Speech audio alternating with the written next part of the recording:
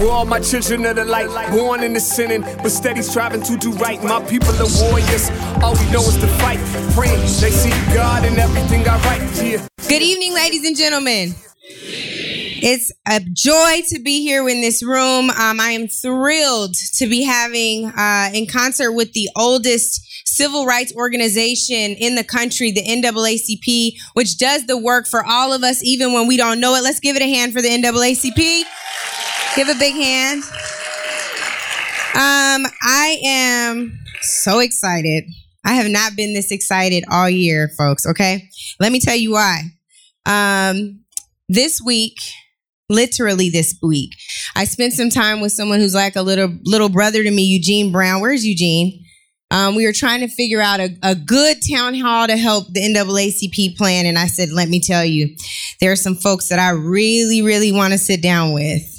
And two of them have become good sister friends of mine. And so I bothered, excuse the language, Mr. Chairman, the hell out of them to make this conversation happen. And right before I came up on the stage, they reminded me of that.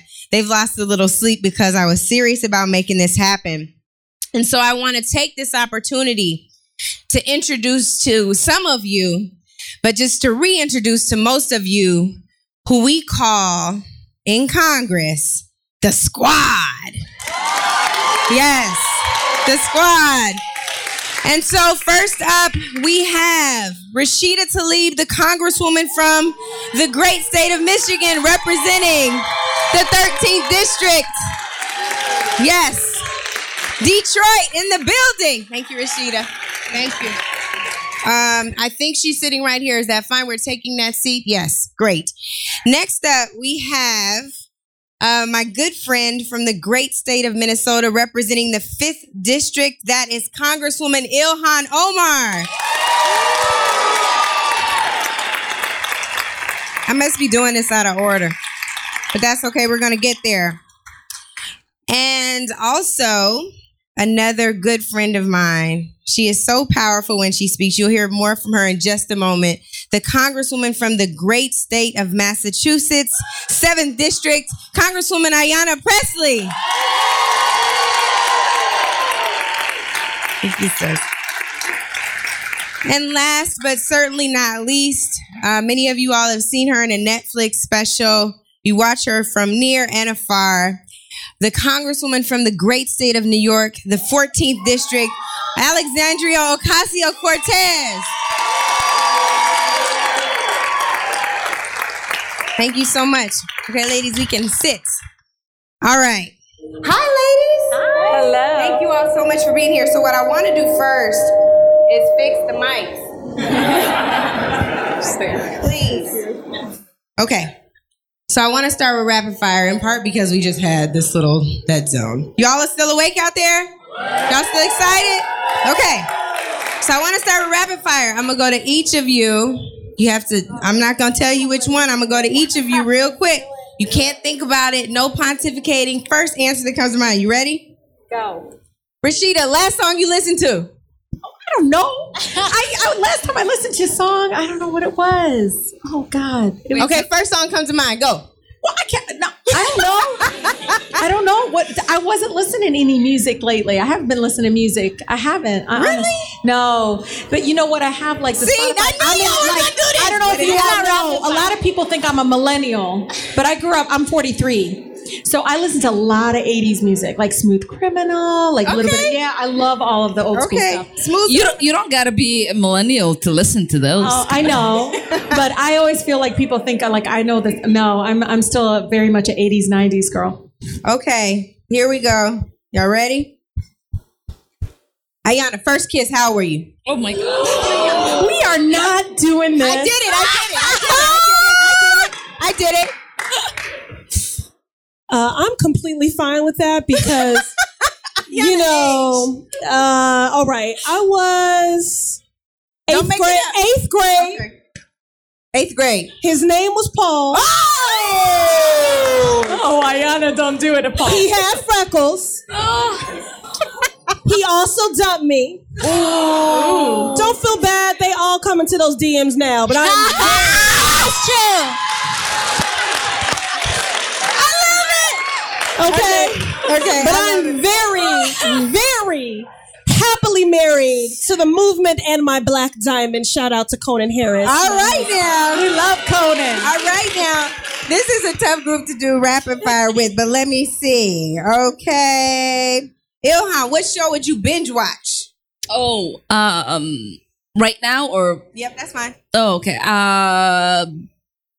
Blacklist. Okay. All right. I don't know. I like things that are just too much because my life's too much. So helps me Okay. cope. Alexandria, running shoes or stilettos? Stilettos. Like stiletto.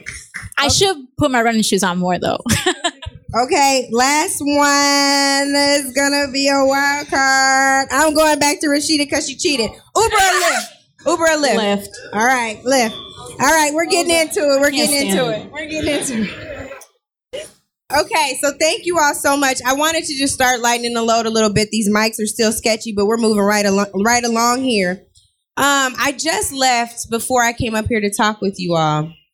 A roundtable on the importance of the Black woman vote going into 2020.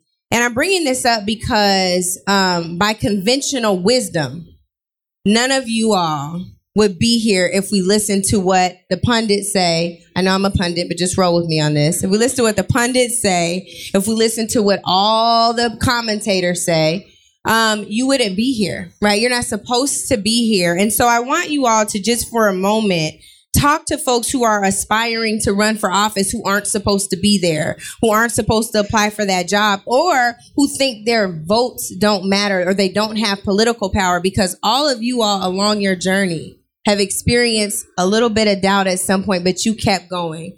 So just talk for a minute about that, about our power and how we must harness it, not just going into 2020, but period. And I'll start with you, Rashida.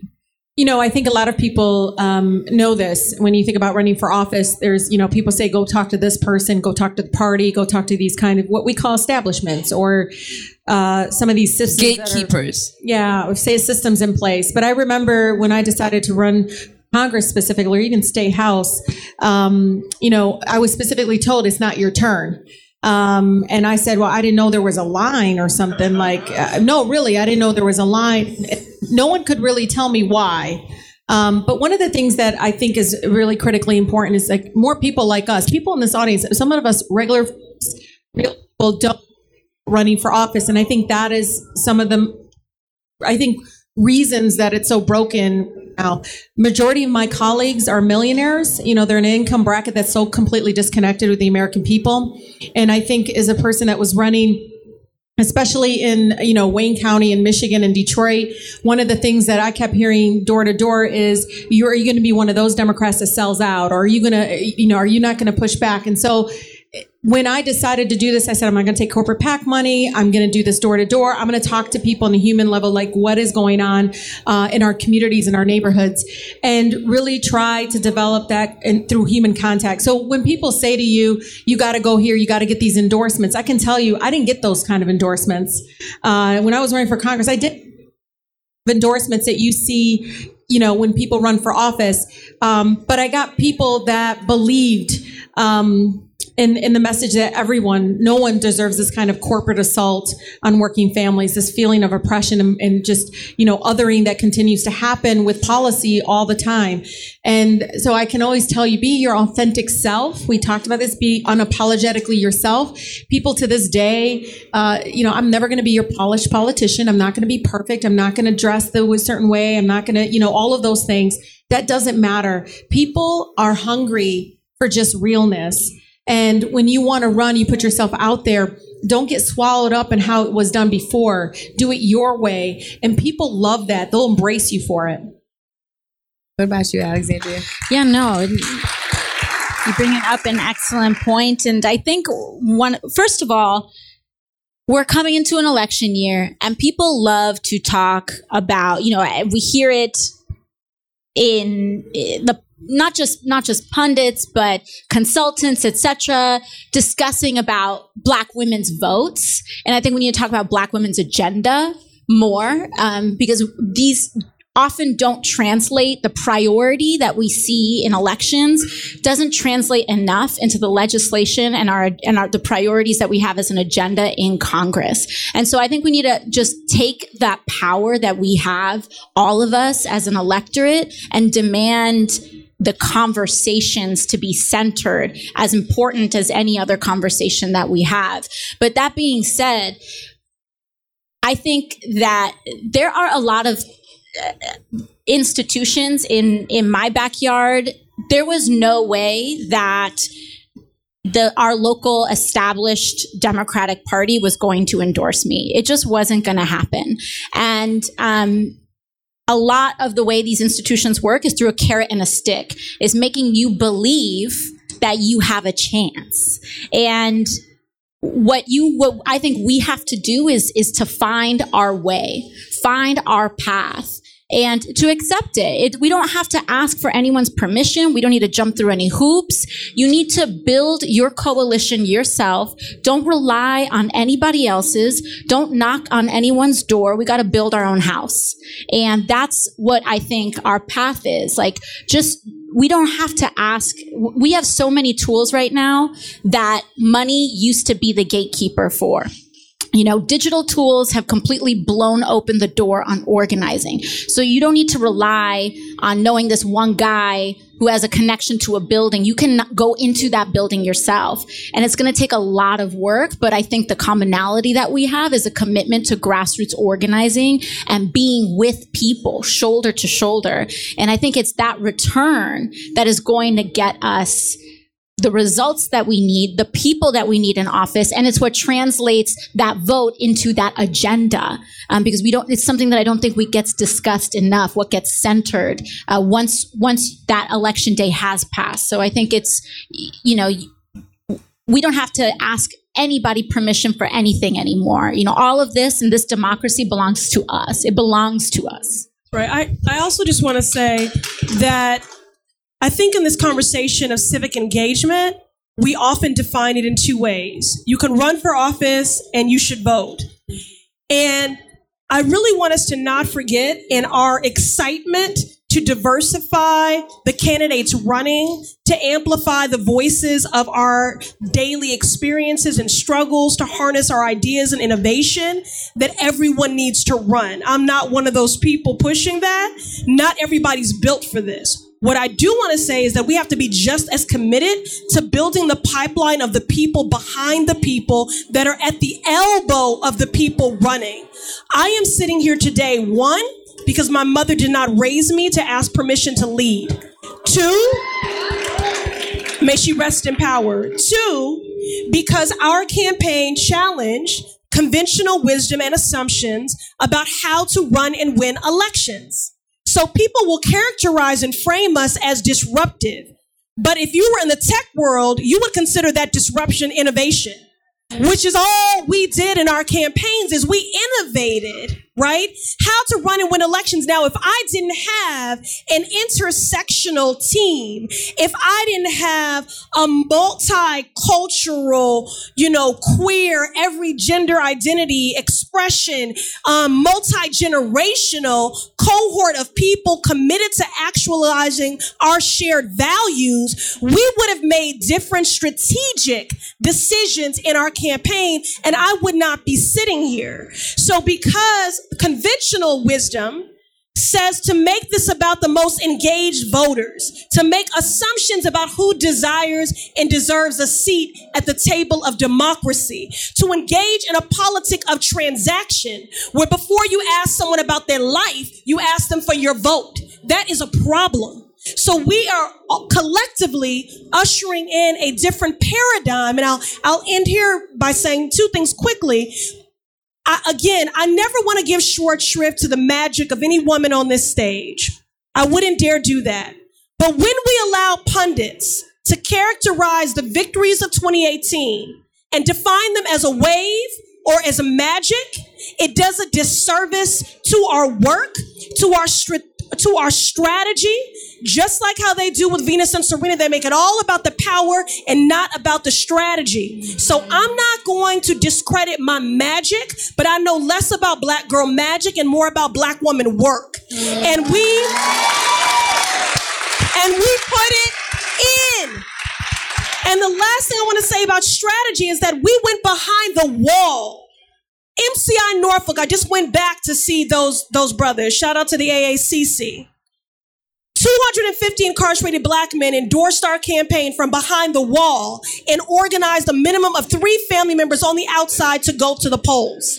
That's what is possible when you choose to be disruptive. Or innovative. Ilhan, speaking of innovation, you grew the voter base in your election by 37% from the preceding your predecessor.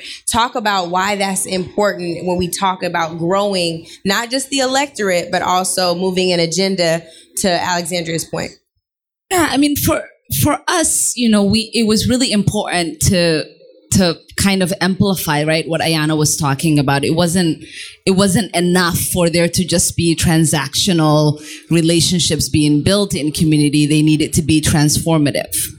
And so what we were interested in was making sure that when we were in community, engaging people, that we weren't just inviting, a Somali person to go talk to the Somali community, that we were inviting a Somali person who understood that particular Somali community, who was of that Somali community, right?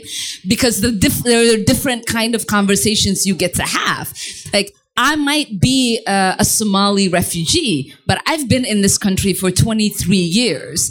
There is a different kind of a conversation that someone can have with a mother who's been in this country 6 years, who is struggling raising her 3 children, who just became a citizen, who's excited about the opportunity to exercise her voice. And so we have to be innovative, but really be excited about having fluency in the day-to-day lives of the people we are seeking to be a voice for. And in our district, I'd had a 10-week primary. My predecessor, God bless his soul, decided to run for Attorney General, former Congressman Keith Ellison, and gave us only 10 weeks to organize for a primary. And everybody who has been waiting, who understood there was supposed to be a line, was running for this seat. And I was the only person, the youngest person, the one person who didn't come with the network, who wasn't mentored, who wasn't prepared to be in Congress, who thought to herself, sure, I've only been in this country 20 years, but I could do this. And it was important for us to run a different kind of campaign that would be exhausting, because we ended up reaching out to 300,000 people, right? I was on the doors 8 hours a day. We were having, meet and greet at 7 a.m. for people who were rushing to work or, before they dropped their children off to school. We were having conversations as late as 9 p.m. for people who wanted to come out after they put their kids to bed.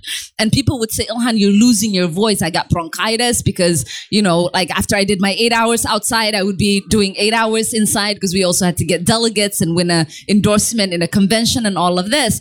And so I got bronchitis. I barely could speak. And people would say, you can't even talk. You've got all of these volunteers. Why do you need to be at every single door? Why do you need to have this many conversations with people?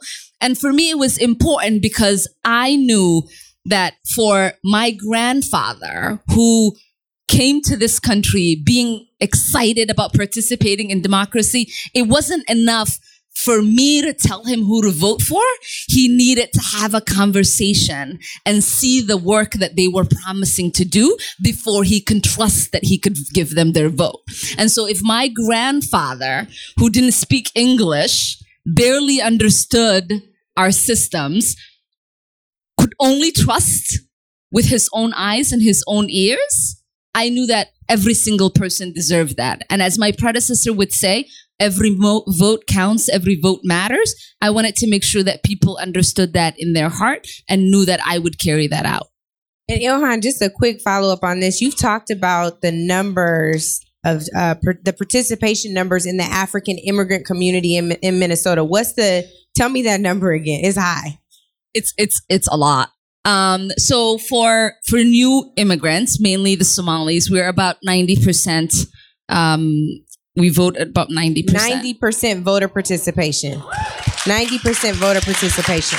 But I want to caveat that, right? Because people hear that and they think like somebody like me has gotten elected because the Somalis voted for me. That's not my point at all. It's to give us hope, because we need to figure out how we're going to engage Black folks at the same rate. We share some of the same DNA, y'all. So we can turn out at 90%, but what is the pathway to get there? Yeah, I mean, and the pathway was that because there is the easy assumption, right? That you see me as a Somali person, you must cast your ballot. That is the way to engage us, right? That's why they think you need the Black friend, you need the Latino friend. Like, who is this community going to listen to? What does the pastor say? But that's not the number one motivating factor for people. You got to treat them as equal. You got to have a conversation with them. And so for the Somali community, as much as I love them and they love me, they were not excited about voting for a first to be a female. And so I got about 5% of their vote, both when I ran for the state house and on my way to Congress. Because unfortunately, both of those times, there was a Somali male in my primary race, right? Alongside everyone else who was running. And so to our community, whether they are Latinos, whether they are the LGBTQ community, whether it is, you're talking to a Bangladeshi community, it doesn't matter, right? You have to make sure that you are engaging them, understanding where their interest is, and devoting proper resources. Yeah. So although I knew deep down in my heart, right, that they had a long way to go before they could accept someone like me could be their history-making person. I knew that every single day was important for them to be at the table and for people to go to their doors talking to them about why they needed to come out vote, even though I knew they weren't going to vote for me, because the power that is within our vote is too powerful to waste. Wow. Rashida, yes, thank you so much. I never knew the second part of Ilhan's story. And for me, it's like, man, this great voter participation number from her community, but then to have that same voter participation number work against her efforts. Talk about what it's like when you ran from a majority Black district in Detroit. And I always like to tell people, with Mike is not working again, son. Thanks, sis. We always got each other's back. I always tell people, I was born and raised in Detroit, the most beautiful, blackest city in the country. And I'll tell you, every corner is a reminder of the civil rights movement. I mean, we birthed movements. And one of the things that when Sister Ilhan was talking about just like the big, huge turnout, we expected about 60,000 people to come out and vote. In the last election, non-presidential election, we had a 40% increase. And people thought, oh, well, it must be, the Muslim community. It must be this community. And when I looked, it was majority African-American women over age of 50 years old that came out in droves and made history and again, electing the first Muslim woman, electing a Palestinian woman. But the thing about our community is we birth movements. And one of the things for me is that I did always have to outwork it, because sometimes those identifiers are the things that maybe shut down conversations. But then I just went door to door. You have no idea. I mean, people know me as the girl with the Post-it notes, and I went door to door and got connected with people all the time. We did 55,000 doors, and people remember me as, oh my God, you're the one that took on that billionaire that tried to build a bridge without a permit. Oh, you're the one who took on the Koch brothers. So I did it through action where people can see that I wasn't going to push back and say, okay, well, when development comes in, it's okay. And we're going to create these jobs. I said, no. I learned from my Black teachers in Detroit public schools, that is a form of oppression and gentrification that moves out my residents. I'm not going to look away. And so for a very long time, even watching my mother, who still has this heavy accent, she would be whispering, and it would be the mother down the street, because they're mothers in Detroit, like all down the street. That one mother, I remember her saying to my mom, speak up. They need to hear you. And so for me, I was raised so rooted in the community and part of who I am. But at the same time, I will always surround myself with, Black folks that understand the trauma of being Black in America. Like, I'm not going to pretend that I have to surround myself with people that lens. But I can tell you that is the one thing that really drives me to make sure I never sell out, that I always at the forefront try to push back against any form. To me, it's called oppression. I don't care. This corporate assault, moving tax dollars away from schools into development that doesn't, it just goes to friend and family packages for friends. And so it's not jobs for my people. 60% of Detroiters work outside of the city of Detroit. 70% that work in the city of Detroit do not live in the city of Detroit. And this is a 85-90% Black city. We've lost more Black home ownership than any other state in Michigan. In a state in the country. And so this is real. And they needed somebody that wasn't going to take corporate dollars, that wasn't going to, back down, when folks came forward. And yeah, I have come very, very forcefully and very powerfully to bring forward their voices as much as I can, elevate their voices. But that's the one thing that I got to tell you. It's my social studies teacher from Southwestern High School, Prospectors. She's sitting there working the polls. She has never worked the polls all day. And she's sitting there like, you're going to vote for Rashida. So it is it's because that's the one thing that is important, that you're so connected to your community. So yes, I am so proud that I represent a 60% Black district, because they always have my back. Like, even when the president says, no, don't you dare let him shut you up. And yes, impeach him. And they'll continue the rest of the sentences. The best thing, I love it. One mother, Angela. NAACP passed an impeachment resolution at the National Yes, they did. Convention. In Detroit. They did it in Detroit. But you know what? I'll leave you with this. It's beautiful, because even when I make little hiccups and things like that, one of my seasoned residents, one of the mothers, she comes up to me and she's like, listen, dear, I don't like that. I don't use those words. I don't say those things. What'd you say, Rashida? Oh, you know what I said. But one of the things I loved is she goes, but when you said it, I felt more liberated. And I thought to myself, thank you. That is powerful, because even for her, she's not going to silence. She felt more liberated. I said, I'm glad you got some sort of felt of freedom from me speaking truth to power. And so I'll continue to do that. But that's the one thing, is people can't take away from the fact that I grew up in that city. It is part of who I am. It's part of everything that I decide to do. I look back and I'll ask those mothers, what do you think? She goes, you go tell him you better tell him exactly what I just told you. I love it. And I love that they always got my back. So it's been wonderful. I love that. Can I add something? I think that's the piece that drives people insane, right? Because Rashida represents a district that is majority Black.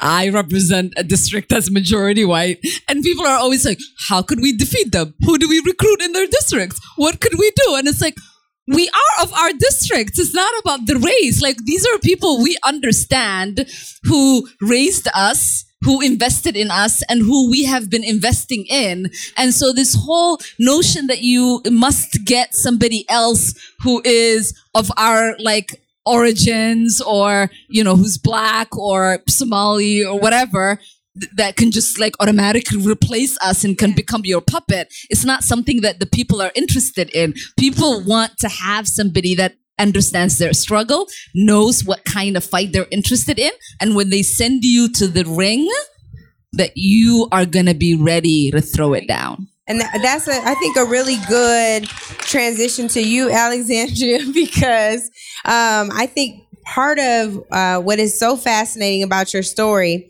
is, I know this is a nonprofit. I'm not a nonprofit.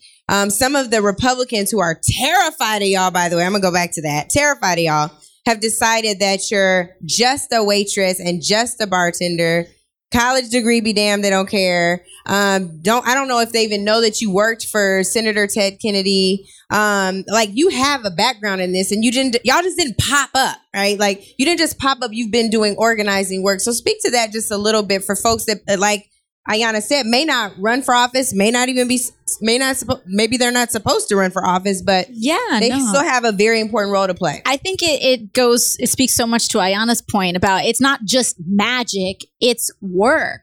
And years of work has gone into being able to build a coalition that can make history, overturn a multi-decade political machine. Like, that didn't just happen. But of course, as usual, the work and the organizing work of women of color have been erased. And so when it happens, we don't see it. And then when it makes change, it's like, this is magic. It's not magic. It's work, just like Ayanna said. And so before I entered Congress, yes, I was a waitress and I was a bartender. I was working to help. I was working multiple jobs to help my family prevent foreclosure. But I also was a community organizer. I was an educational director with the National Hispanic Institute, educating thousands of youth in leadership skills nationwide. I had interned for Senator Ted Kennedy. I had worked with various social enterprises and how we actually build equitable educational outcomes in our community. And then everyone's surprised when we finally show up and know what we're talking about on day one. But I think it's to me, at the same point, I don't shy away from my background working in restaurants, because I think out of everything that I've done, working in restaurants has really prepared me most for this job, because nothing will give you the ferocity of advocacy like having that kind of experience. No one can tell me about things like sexual harassment. No one can tell me things like working for tips on a wage that is less than the minimum wage. No one can tell me about taking the subway at 3:00 in the morning home from a night shift. No one else has those experiences on the other side of the aisle. Very few people have those experiences. And by the way, when they do, like John Boehner, they're lauded for it. They're like, that's a guy I could have a beer with. But with me, it's like, so what is it like? What is it like? Do it again. Yeah, so I mean, totally gonna do that too. And it's because they're scared. Because sometimes I think that the Republican Party recognizes our power more than we do sometimes. Because they would not one be... One more time, tweet that. Yeah. Not from the NAACP account, but tweet that, everybody else. Because there is a reason we are on Fox News 24/7, why every pundit, while they're sending mailers with our face on it, because they know how powerful we are more than sometimes our own, frankly, I think our own party does. To this point, did you know the North Carolina special election, what's his name? Dan Bishop, from last night, in his acceptance speech, y'all got a shout out. Did you know that? Oh, no, I didn't. He said, and this is an indictment on the liberal agenda with AOC and the squad. You got a shout out last night, sis. Oh, well, that's good to know. Just like that. I can play it. I have it on my phone. I have receipts. I was ready. Is that why he won by a smaller percentage than Trump did in his district? Listen. I don't even. So let's talk about that for a second. So we have some tremendous voting rights issues. There is an impending threat on our democracy. And I think it really starts with the election security measures that have been passed in the House that Mitch McConnell has not taken up yet. This is a voting rights issue in NAACP, not partisan. Given the fact that these bills have been passed, and again, going back to our collective political power, all these faces in this room, what can folks do to ensure that these election security measures are passing the Senate, being considered in the Senate and passing? Is there another measure that needs to be taken up in the House from you all's vantage point? Ayanna, Ilhan said. First, I just want to say, in this Democratic majority Congress, we have been doing our job. And our work has been directly informed by the people. And so not only did we come in with an agenda that was informed by the people that we met and built in coalition with, when that person says that his victory is an indictment against the squad. First of all, the squad is all of y'all. That's right. It's an indictment against the American people because that's what we're representative of. We are not some insurgent cohort of a gang, which, by the way, those implied characterizations are racially not even coded. They're just racist. We are lawmakers. We are thought leaders. We are activist leaders. We are agitators. We are coalition builders. And what we are doing is honoring the long history, the role that women have played in our democracy, that women of color have played, often rendered a historical footnote. But we have been shaking the table. We have been seeking justice. We have been telling the truth. We have been the preservers of democracy. So I need you all to know this, that when we are in the sight line of the occupant of this White House or anyone else, the reason why we stand firm and strong is not just because we're strong. It's because we know that everyday people are experiencing great oppression and injustices every day. We are grateful for the solidarity and the attention that we get. But at the highest point of our receiving that solidarity was the same day that Eric Garner's family was denied justice by the DOJ. So we are focused on that. And I just want to underscore that the squad is not about 4 lawmakers. The squad is anyone doing the work of building a more equitable and just world. That's it.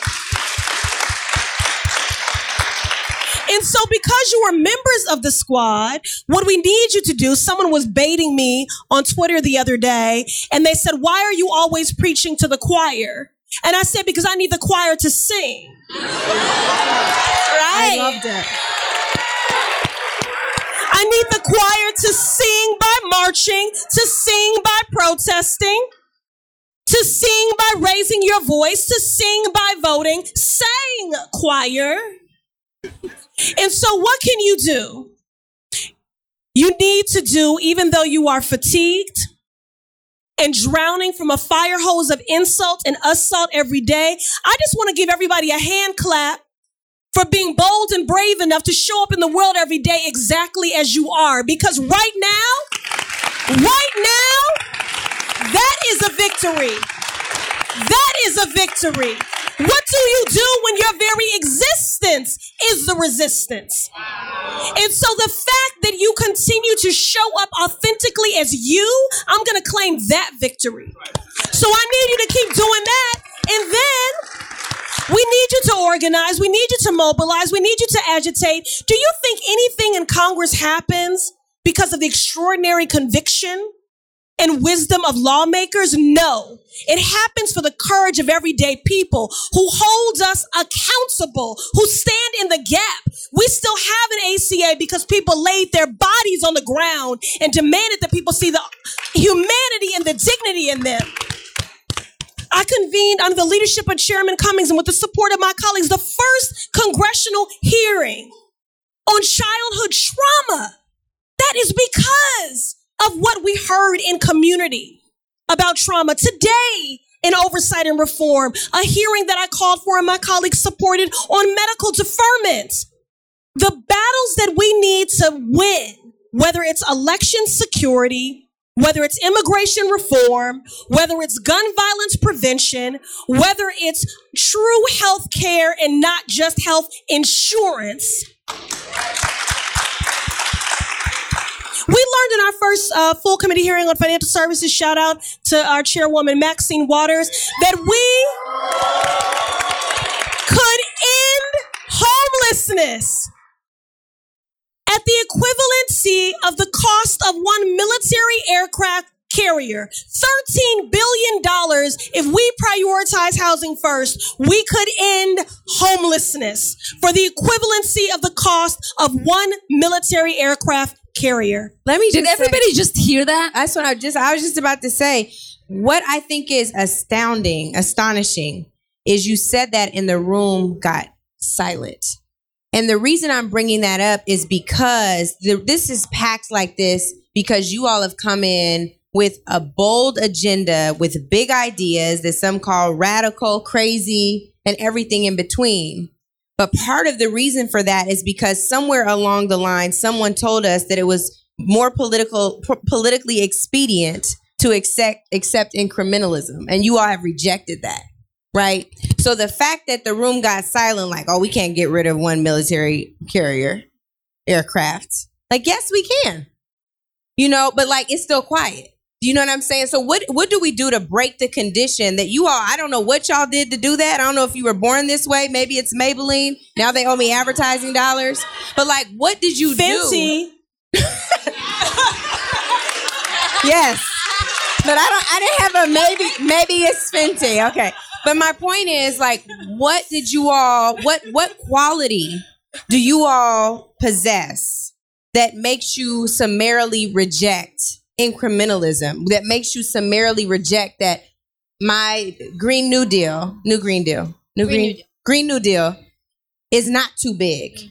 You're just scared. Like, what do y'all, like, what is that? Tell me what that DNA is. I like. think what is that? a big part of it, at least, you know, because so much of what we do is rooted in community, is that when people talk about what's realistic and not realistic, back home, what the present condition is right now is unrealistic. The income, our wages not increasing in real terms in 30 years as your rent goes up every single year, that's what's unrealistic. You literally just don't, the math doesn't work out at the end of the month. So we have to change it. But the present condition is unrealistic. And I think for me, painting that picture, always talking about, we cannot go on like this. This condition right now has an expiration date. It does. We cannot go on like this. We will not continue being a democracy so long as we start rigging votes. We will not continue being a stable economy so long as people start, you know, getting pushed out of their apartments and becoming home. Right now, New York City has the highest rate of homelessness since the Great Depression. And at the same time, there are, for every homeless person experiencing homelessness in New York City, there are several empty apartments in Manhattan because people are using them as bank accounts to launder their money. That is not realistic. That present condition is not realistic. And when it comes to climate change, what is not realistic is not responding to the crisis not responding with a solution on the scale of the crisis. Because what's not realistic is Miami not existing in a few years. That's not realistic. So we need to be realistic about the problem, which we have not been. We have not been realistic about the rate of poverty in the United States. Majority of Americans, large plurality of Americans not having $1,000 in savings, that's not realistic.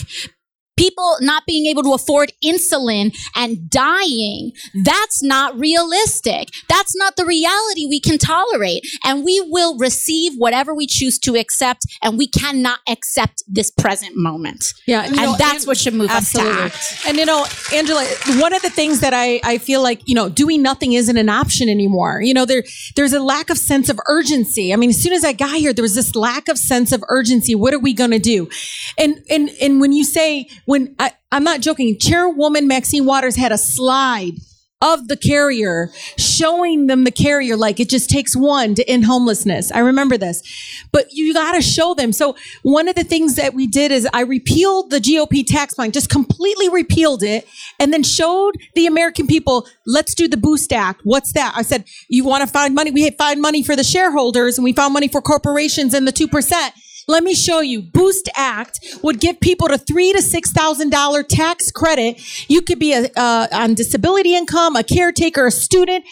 and it would uplift 45% of Americans out of poverty. That's close to half of our neighbors that are right now $400 away from an emergency and getting into the cycle of poverty. So the Boost Act is wonderful. In my district, I love it. When I walk, I have the third poorest congressional district in the country.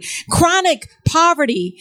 I mean, when I pass by, they're like, Rashida, the Boost Act, because the $3,000 to $6,000, that can change lives immediately. And when people ask me where I got the money from, I said I got it from the shareholders that Donald Trump gave a payout for. We repealed it and we do the Boost Act. So we're showing you exactly where the money is. When they tell you can't pay for it, we're showing you.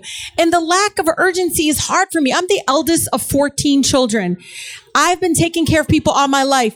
I see the impact every day. I know, really, probably for you being on the front line as a service worker and all these things. For me, it wasn't my law degree. It wasn't my education. It's honestly being that big sister that they called. You know how it is. So there is that connectivity, but there is this lack of urgency. I feel like people don't understand because these are years I can't get back for my residents. I can't get back these years for our kids. This is it. So this all comes from that, me being on the outside for so long and kind of looking in and saying, why haven't we passed something to get people insulin? When that woman came to our committee, Ayanna saw me. I cried. I just could not believe she lost her 6-year-old daughter. She was working. She was doing everything she was supposed to do. Lost her 6-year-old daughter because she couldn't afford insulin. In this country where we subsidize, we pay 80-90% of the cost to produce the drugs, and they turn around and literally scam us, patent it, and go out and charge us $2,800 or more. It is unbelievable. And for us, I don't know, when we see that kind of injustice, I can sometimes feel so much better if I look at Ayanna. She's like, and I just like, okay, so I'm not crazy, right? Because that's crazy. That is nuts that we haven't done anything about it. It's true. I look right at her and I'm like, this is nuts. Like, why haven't we done anything about it? So yeah, I'm going to introduce the Boost Act. I'm going to show you exactly where they got the money from, because I'm going to show you what the GOP got the money for it. And so we got to be able to do these bold, radical ideas, but they're bold and they're not. They're people driven. They put people first. That's what it is. If that's bold and radical, then I take it. Give it to me. So I will say, I think the it's not that we're born with anything really, is that we don't really have the fear squared that exists in Congress and with the American people. So when I say fear squared, there's two types of fears. There's fear that's driving the politicians from being afraid of asking real questions. And there's fear that's driving the American people in voting for these people who continue to tell them that we're going to invest in the defense budget because we're protecting you. We're going to invest in the criminal, the prison system because we're protecting you.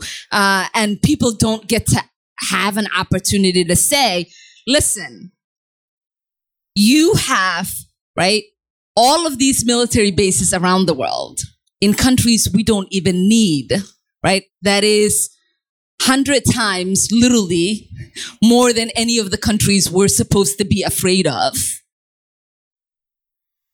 While I have to live with subconditions in housing, in water infrastructure, in road infrastructure, in transportation infrastructure, how can I get you to care about fulfilling my basic needs before you fulfill other things? Yesterday, when we had our forum at the Howard Theater, we were talking special airs on Sunday. We were talking about my student debt cancellation. There was a young woman in the audience. This is a student who probably had student debt herself. And she said, I don't support you canceling out student debt because our country is already financially struggling.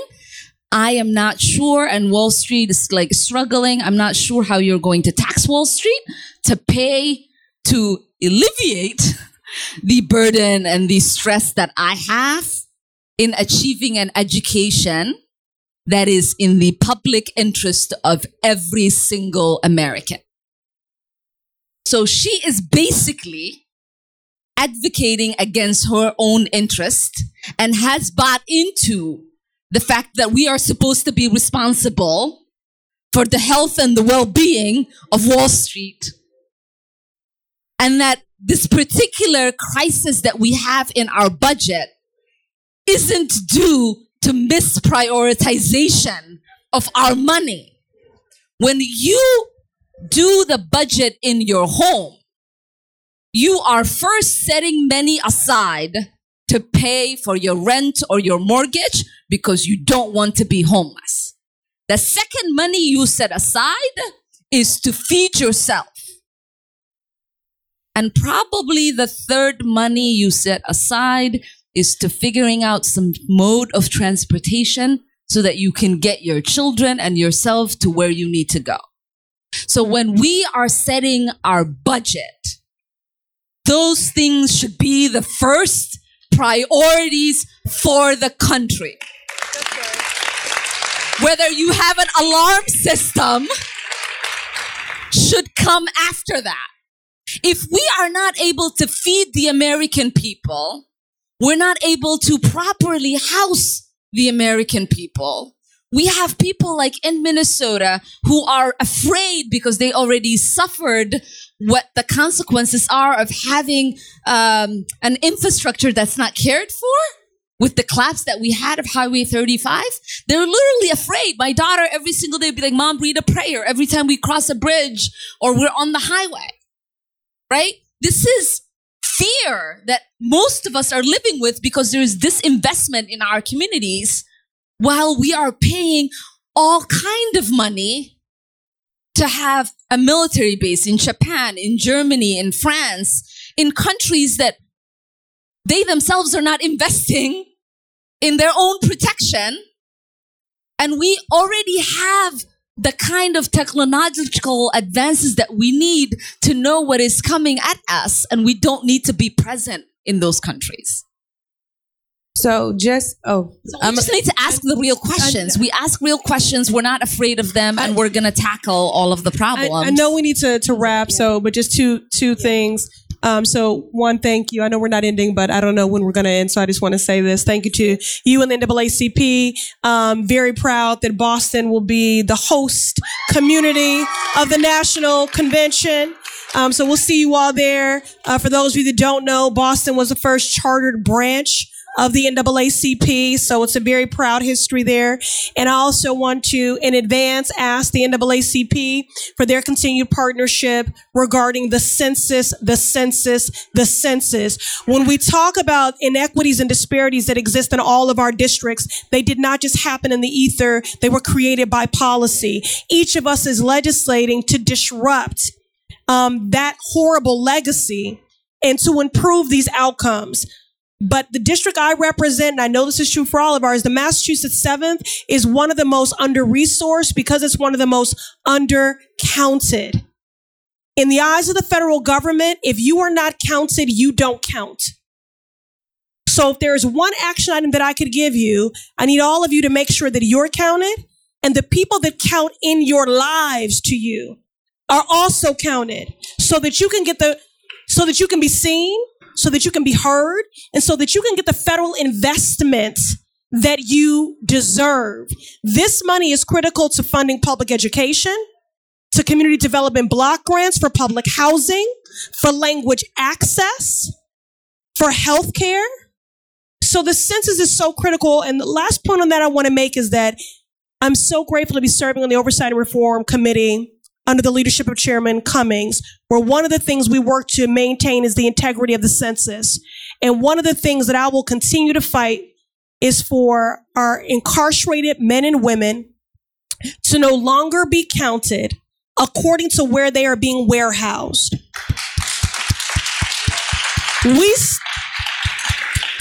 Just work with me.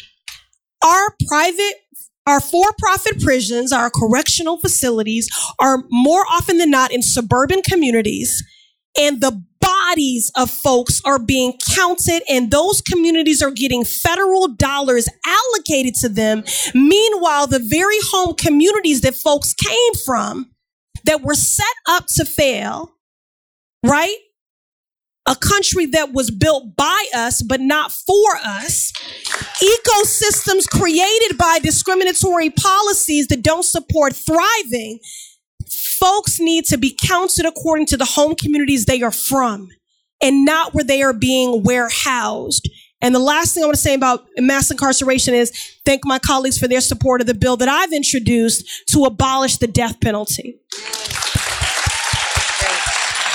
Thank you all so much. We have time for just a couple of audience questions. Now, let me be really clear. Huh? Oh, let me be really clear. These are audience questions. If it's not a question, if it's going too long, I will cut you off. That's not made for TV. That's me in real life. Ask my friends. So I don't know if there is a mic, but someone from the NAACP will hold the mic. You will not hold the mic. You do not need to put your hand on the mic. You just need to speak into the mic, and you're going to speak your question. I will come with you to your town hall. Might lose you some votes, though. Okay, so you will ask your question. Your question will be brief because we need to wrap. Yes. Sorry, I'm getting over a cold. Hi, my name is Anthony White. I'm originally from the Midwest, Chicago, but currently in Baltimore, so represent Maryland. My question is, you guys were talking about like the community block grants. That's important, but about the criminal justice system and how the privatized prisons, and most of these people are from cities, and most of them are black and brown faced people. Our prisons are holding over 2.some million people in our local and state prisons. My question is how, and it relates to transportation when it comes to that. So since we know that these prisoners are housed, or slaves essentially are housed because they're considered criminals, are housed in suburbia or rural communities, what type of bill could you guys introduce, transportation bill, to get those people from cities to those jobs? Because if they're privatized, we know they're not going to be moving those prisons anytime soon. But what ideas do you guys have, or is there any legislation that will be able to get, say, like regional planning to get transportation based off of those numbers of those prisoners? Hold on. I know that's a lot. Hold on. I'm not even going to do my girls like that. I don't know what in the world is happening. No, because now I went to, it was what legislation can you use. Now you said, what can we do? And it was a bus and jail, and I am not sure. So if you can just in about 5 words, ask the question, because it went 4 directions. How can we get transportation funding for people in cities who know there's no jobs there for them to get out there to those jobs? Oh, you want them to work at the prisons? My point is, they're not going away tomorrow. So at this point, because the funding's coming. Okay, not a debate. Do you want the people to be transported to work at the jail? Is that the question? No? Okay, Rashida has it. I think Rashida's your lifeline. Yeah, no. She's answering. But Congresswoman Pressley, I think, addressed this she's going to be working with Chairman Cummings about the fact that right now, those incarcerated in those communities, those dollars are going to those communities where they're not from. And so you're saying you want to make sure that money goes to the communities where they're from so it could be used for transportation and all those services, correct? I think yes. Girl, you've been through some town hall. Yeah. With you. I So I just what I hear is that's how you are the oldest of 14. That's how. So I just want you to know. It sounds like to me that Congresswoman Pressley and Chairman Cummings are very much aware of this and something that they're going to champion. Correct? I'm sorry, I don't want to speak for you. Girl, you killed that. That's good. That's true. But I also want to say that first and foremost, and we've talked about this on our committee, that the definition of infrastructure needs to be expanded to include housing. We cannot talk, and I want to add sidewalks, okay? Because we do need an investment in multimodal infrastructure and broadband, multimodal infrastructure, which supports and promotes biking, walkability, buses. But housing is our biggest infrastructure, and that is not included in the definition. And we can't talk about transportation and not talk about housing. All this is linked. I also want to say the federal funding formula is antiquated for transportation. And that is something I'm working with Representative Chuy Garcia out of Illinois to highlight the intersectionality between transit and climate, and to challenge and change the federal funding formula when it comes to transportation, because it is antiquated and it is contributing to these inequities and disparities. Transportation is simply a social justice issue. If we have folks working at a living wage, if we give folks rent relief or get them out in a pathway to home ownership, promote the livability of a city, but folks can't navigate it, it doesn't matter. So Thank you. Thank you. That is amazing. Okay, can we have a question over here? Where's that mic? Okay, right here. Hello. Oh, sorry. Yeah, just speak into it. My question for you all is, how do you keep on moving one day to the next and continuing to fight so hard and work so hard when it feels like who you fundamentally are is at risk? I am in a similar situation, and I can tell you there are days I just don't want to open my eyes because I know I'm going to go into a battlefield just because I'm an orthopedic surgeon and I dared to dream that a black woman could do that.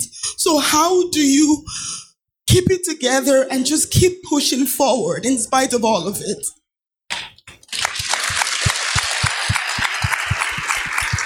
It's powerful. I think,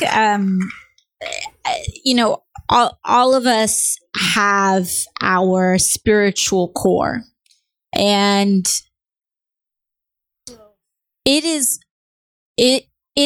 first of all, it's important to recognize that it is an injustice that is the reality for so many of us. And that is important because, like Rashida was saying, is that you don't want to go in and say, am I crazy? Because that happens so often where we're in an environment and you're feeling this resistance and you're just like, am I crazy? Am I crazy? So the first step is, no, you are not crazy. You are walking into a hostile environment, and keeping that at the top of your mind so that you can center yourself and not attach your personal worth to how you are being treated. Know that that is not a reflection of your worth or a reflection of who you are. It is a projection of where they are and who they're coming from.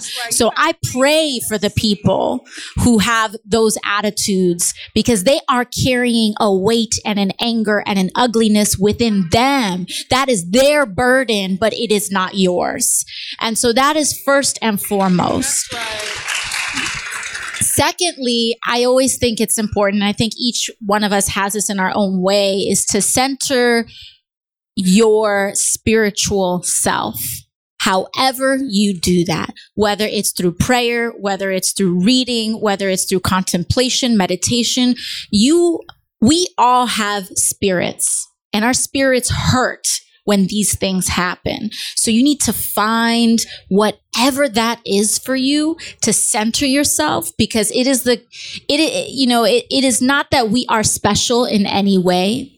It is that I think we feel connected to a greater force and to a greater humanity. And so every single day, that's not an occasional practice. Every day, we need to connect and root ourselves for that, because you are doing battle. But know that your battle is purposeful, because you are the front line and you are paving a path for many women and for many people to follow you afterwards. So know that you are a trailblazer. I think about that image of Ruby Bridges all the time. I just do. I just think about it all the time. I thought about it when we went to Clint. And we went to the detention facility in Texas. And I mean, the hatred.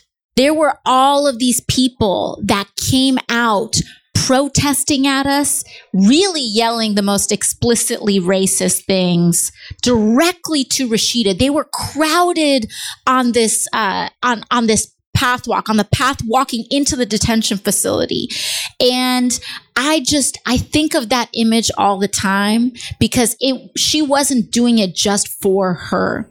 She was blazing a trail to bring our whole country forward into the future. And each and every one of us is doing that in some way. And so know that you are not crazy, that this is an environment that is hostile. Connect yourself to your core, to your humanity, to your spirituality. Use that as your sense of strength, and don't let other people's dehumanization cause you to turn off and disconnect and perpetuate that dehumanization. And also, I have to say this, as marginalized and oppressed folks, we get so much instruction about what to arm ourselves with. We've gotten that from our family, from society, but please inform joy in your life as well. That is also an act of resistance.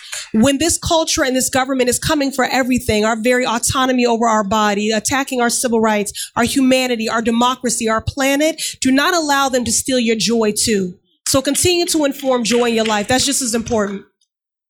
And if I can just add, fear and hate destroy, right? They poison the body, they poison your spirit, they poison your mind. It is designed literally to stop you from functioning.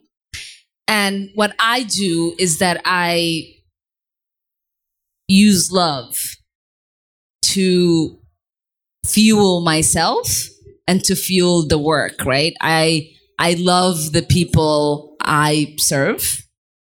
I wake up every morning having love for my children and the children that they will someday have that will not inherit the America I currently live in, but will have a better America because I continue to fight. Right? So just reminding yourself every single day what your presence presents to people and the love that you're showing through that is a very helpful thing. And one last thing I wanted to say too is know whose approval is important to you. It is really important that you have that super clear in your mind, because when I go to work, I know who I care about, I know whose opinions I care about, and I know whose opinions I don't care about. And you need to know that going in, because frankly, because there are some people that will criticize or engage in good faith out of love for community. Those people, I will listen to that. Absolutely, I'll listen to that. But people, I am not concerned about what the president thinks about me. That does not take up real estate in my mind. It does not take emotional weight. And it's very important for you to discern, I care about what my family thinks. I care about my friends. I care about my community. I care about a sisterhood. I care about, the movement. But you need to discern, because when you start caring about people and what they think when they do not pay mind to your well-being, that is going to add a weight. So know whose approval you need and care about, because you don't need everybody to like you. Can I just add to that? A lot of people might not have family that approve. A lot of people might not have community that approve. A lot of people might not have friends that understand, right, what the work looks like. So I will say, center yourself and recognize that you are the only person that gives yourself permission. That's true. Right? An invitation to do whatever the hell you want to do. And so I just want to recognize for you to be vulnerable like this and coming forward this, because I know there's so many, especially women in this room, that feel the same way. And Ayanna always says, don't let anybody take your joy away from you, sis. And she constantly reminds me of that. But sometimes you just got to, sometimes I use humor, but it can be inappropriate sometimes. It's okay. But I think next surgery, you walk in like, boo. Yeah, I'm here. Like, just go like, boo. And they're like, what? No, I'm serious. She should just walk in there like, yo, yes, I'm here. And they were like, why is she saying that? I sometimes do that. Sometimes I'm like straight up saying, it's because I'm Palestinian that you're asking me that question, right?